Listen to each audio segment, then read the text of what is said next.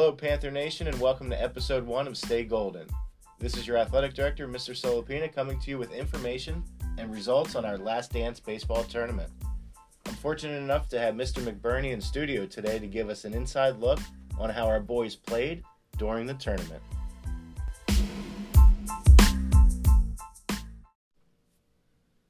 Hello, Mr. McBurney. Welcome to our first ever podcast. Thank you for joining us. It's great to be here, Brian. Thanks for having me. Give our listeners an idea what the Last Dance baseball tournament is and how it all came together on our end. It was a concept that was created by Mike Murray, who is the athletic director and the head coach of St. Joe's in Metuchen.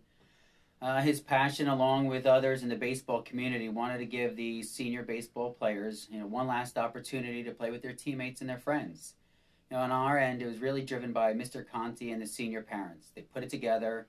And really, they just asked me to coach so they can enjoy seeing their sons, play as parents one last time. That's great. So let's take a deep dive into game number 1. Pequannock was the home team versus Kinnelon at Walter T. Bergen Field in Bloomingdale. Yeah, Kinnelon and Pequannock, it's been a great rivalry over the past couple years. They've been close games and some really great competition. This was another classic that I'm sure the boys will remember. Who doesn't love a walk-off in the bottom of the 11th, hit by Dave Labasco. But it wasn't just Dave, really, that was shining. There were other great moments from the game. On the mound, it was great to see underclassmen Preston Fazekas and Dan Hardacre give me a sneak peek of what next year will look like.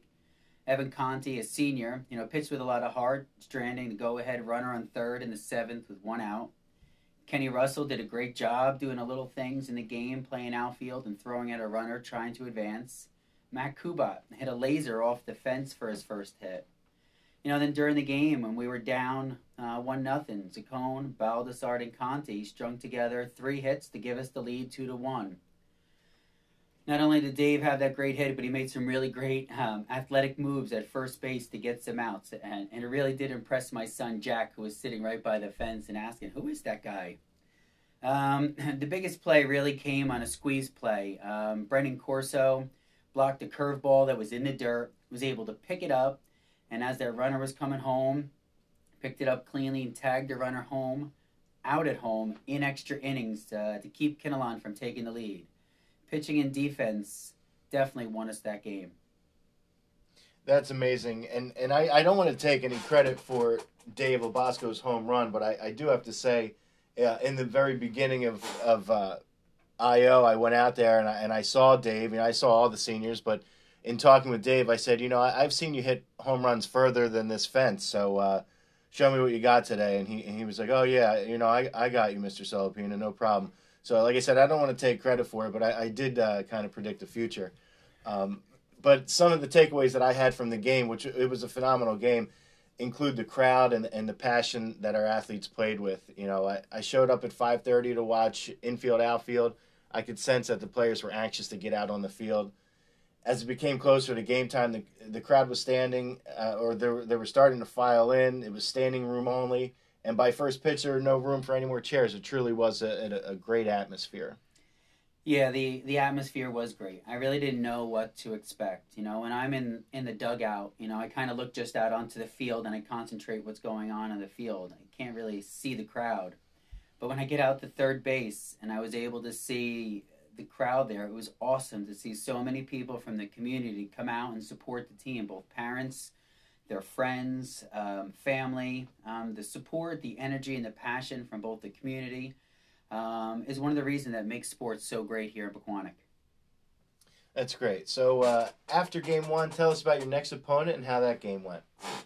Well, after an 11-inning marathon that ended about 11 o'clock at night, and getting home late with an early game the next day, I knew it was going to be a challenge. It was a hot day. We played right in the middle of the afternoon. You can see the kids were dragging a little. We played Butler, and they did a good job executing the little things in the game. And, they were able to beat us in Game 2. So now we were 1-1, and we get West Morris lined up in Game 3 to play. Right. So let's talk a little bit more about West Morris. So, traditionally they're a strong team. So Game 3 what's going on in your mind, knowing, you're guaranteed 3 games. This is the last game because you have to go 3-0 to advance in the Last Dance tournament. So right now we're sitting at 1-1. Game 3, this is it for everyone. What's going on in your mind leading up to the game, and how did it play out? Yeah, drawing West Morris, it's never an easy task. We play them every year. 2 years ago they won the state championship. They've had a lot of D1 players on their team, so I really didn't know what kind of team we were going to get this year from them. We've had some success playing them in the past. In Pequannock, we're a small town, and we do a good job holding our own against them. Unfortunately, right off the bat, we're down 6-0 early. It's not the way you want to start your last game that you're going to play. It was in the second inning, and down 6-0. I went out to the mound, and we had senior Jake Nelson pitching, who was struggling a little bit to find the zone. So as I'm walking out there, I can see Jake just giving me a stare down. He looked me in the eye, and I was like, "Jake, how you doing?" He goes, "I'm fine." Short, sweet, and quick. He says, "I am not coming out of this game." I was like, "That's great." I was like, "Let's just get through this inning, and we'll talk about the rest of the game later." When you go out to the mound, you look for something from your pitcher, and it was definitely the answer you would want to hear from someone who's going to compete for you. And with Jake being a senior, I wanted to give him that shot to finish the inning. Not only did he finish the inning, but, Jake was a bulldog out there. He pitched all 7 innings, and we ended up coming back. Jake didn't let up another run the rest of the game. We won 11-6. He found his groove. He found his fastball. He found his curveball. And Jake really displayed, and the team really displayed, the resiliency and the heart that this class of, what you'd expect this class of 2020 to have.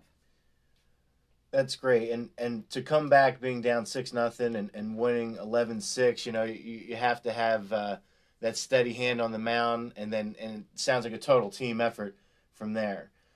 So overall, this Last Dance tournament was put in place because, unfortunately, the spring season was cut short. What do you think the athletes took away from this tournament? I talk about 3 things in my program. I talk about 1, competing. I think it's important for athletes to compete. Number 2, I talk about hustle, relentless hustle. You can't teach hustle, and if someone has that, it's a great attribute to have. And the last thing, what I always want from my athletes is to have fun. And it's really a simple word, but it has so much meaning to it. I wanted the boys to have fun in these 3 games. And you know what? I hope they took away from this tournament that they had fun with each other. I hope that they had fun playing the games. I hope they had fun playing in front of their friends and family. I know as the coaches, we had fun being able to coach them one last time.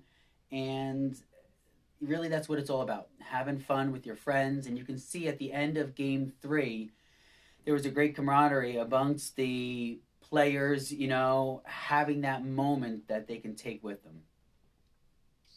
That's awesome, John. And as a fan, I get to see a lot of games mostly every day, but it was just after being through so much in the spring and finally getting to see our student athletes come together one last time and play, as a fan, it was fun. It was fun to watch.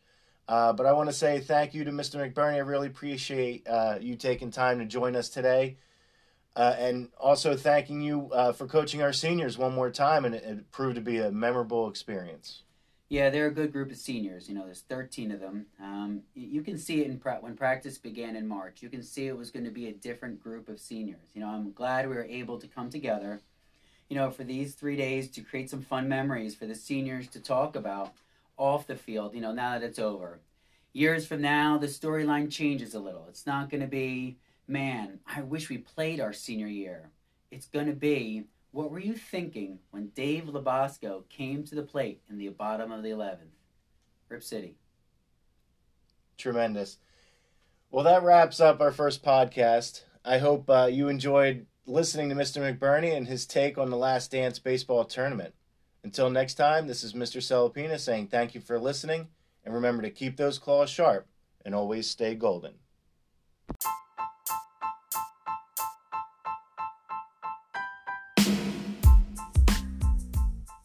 For all the latest news and updates, you can follow us on Twitter and Instagram at AthleticsPTHS.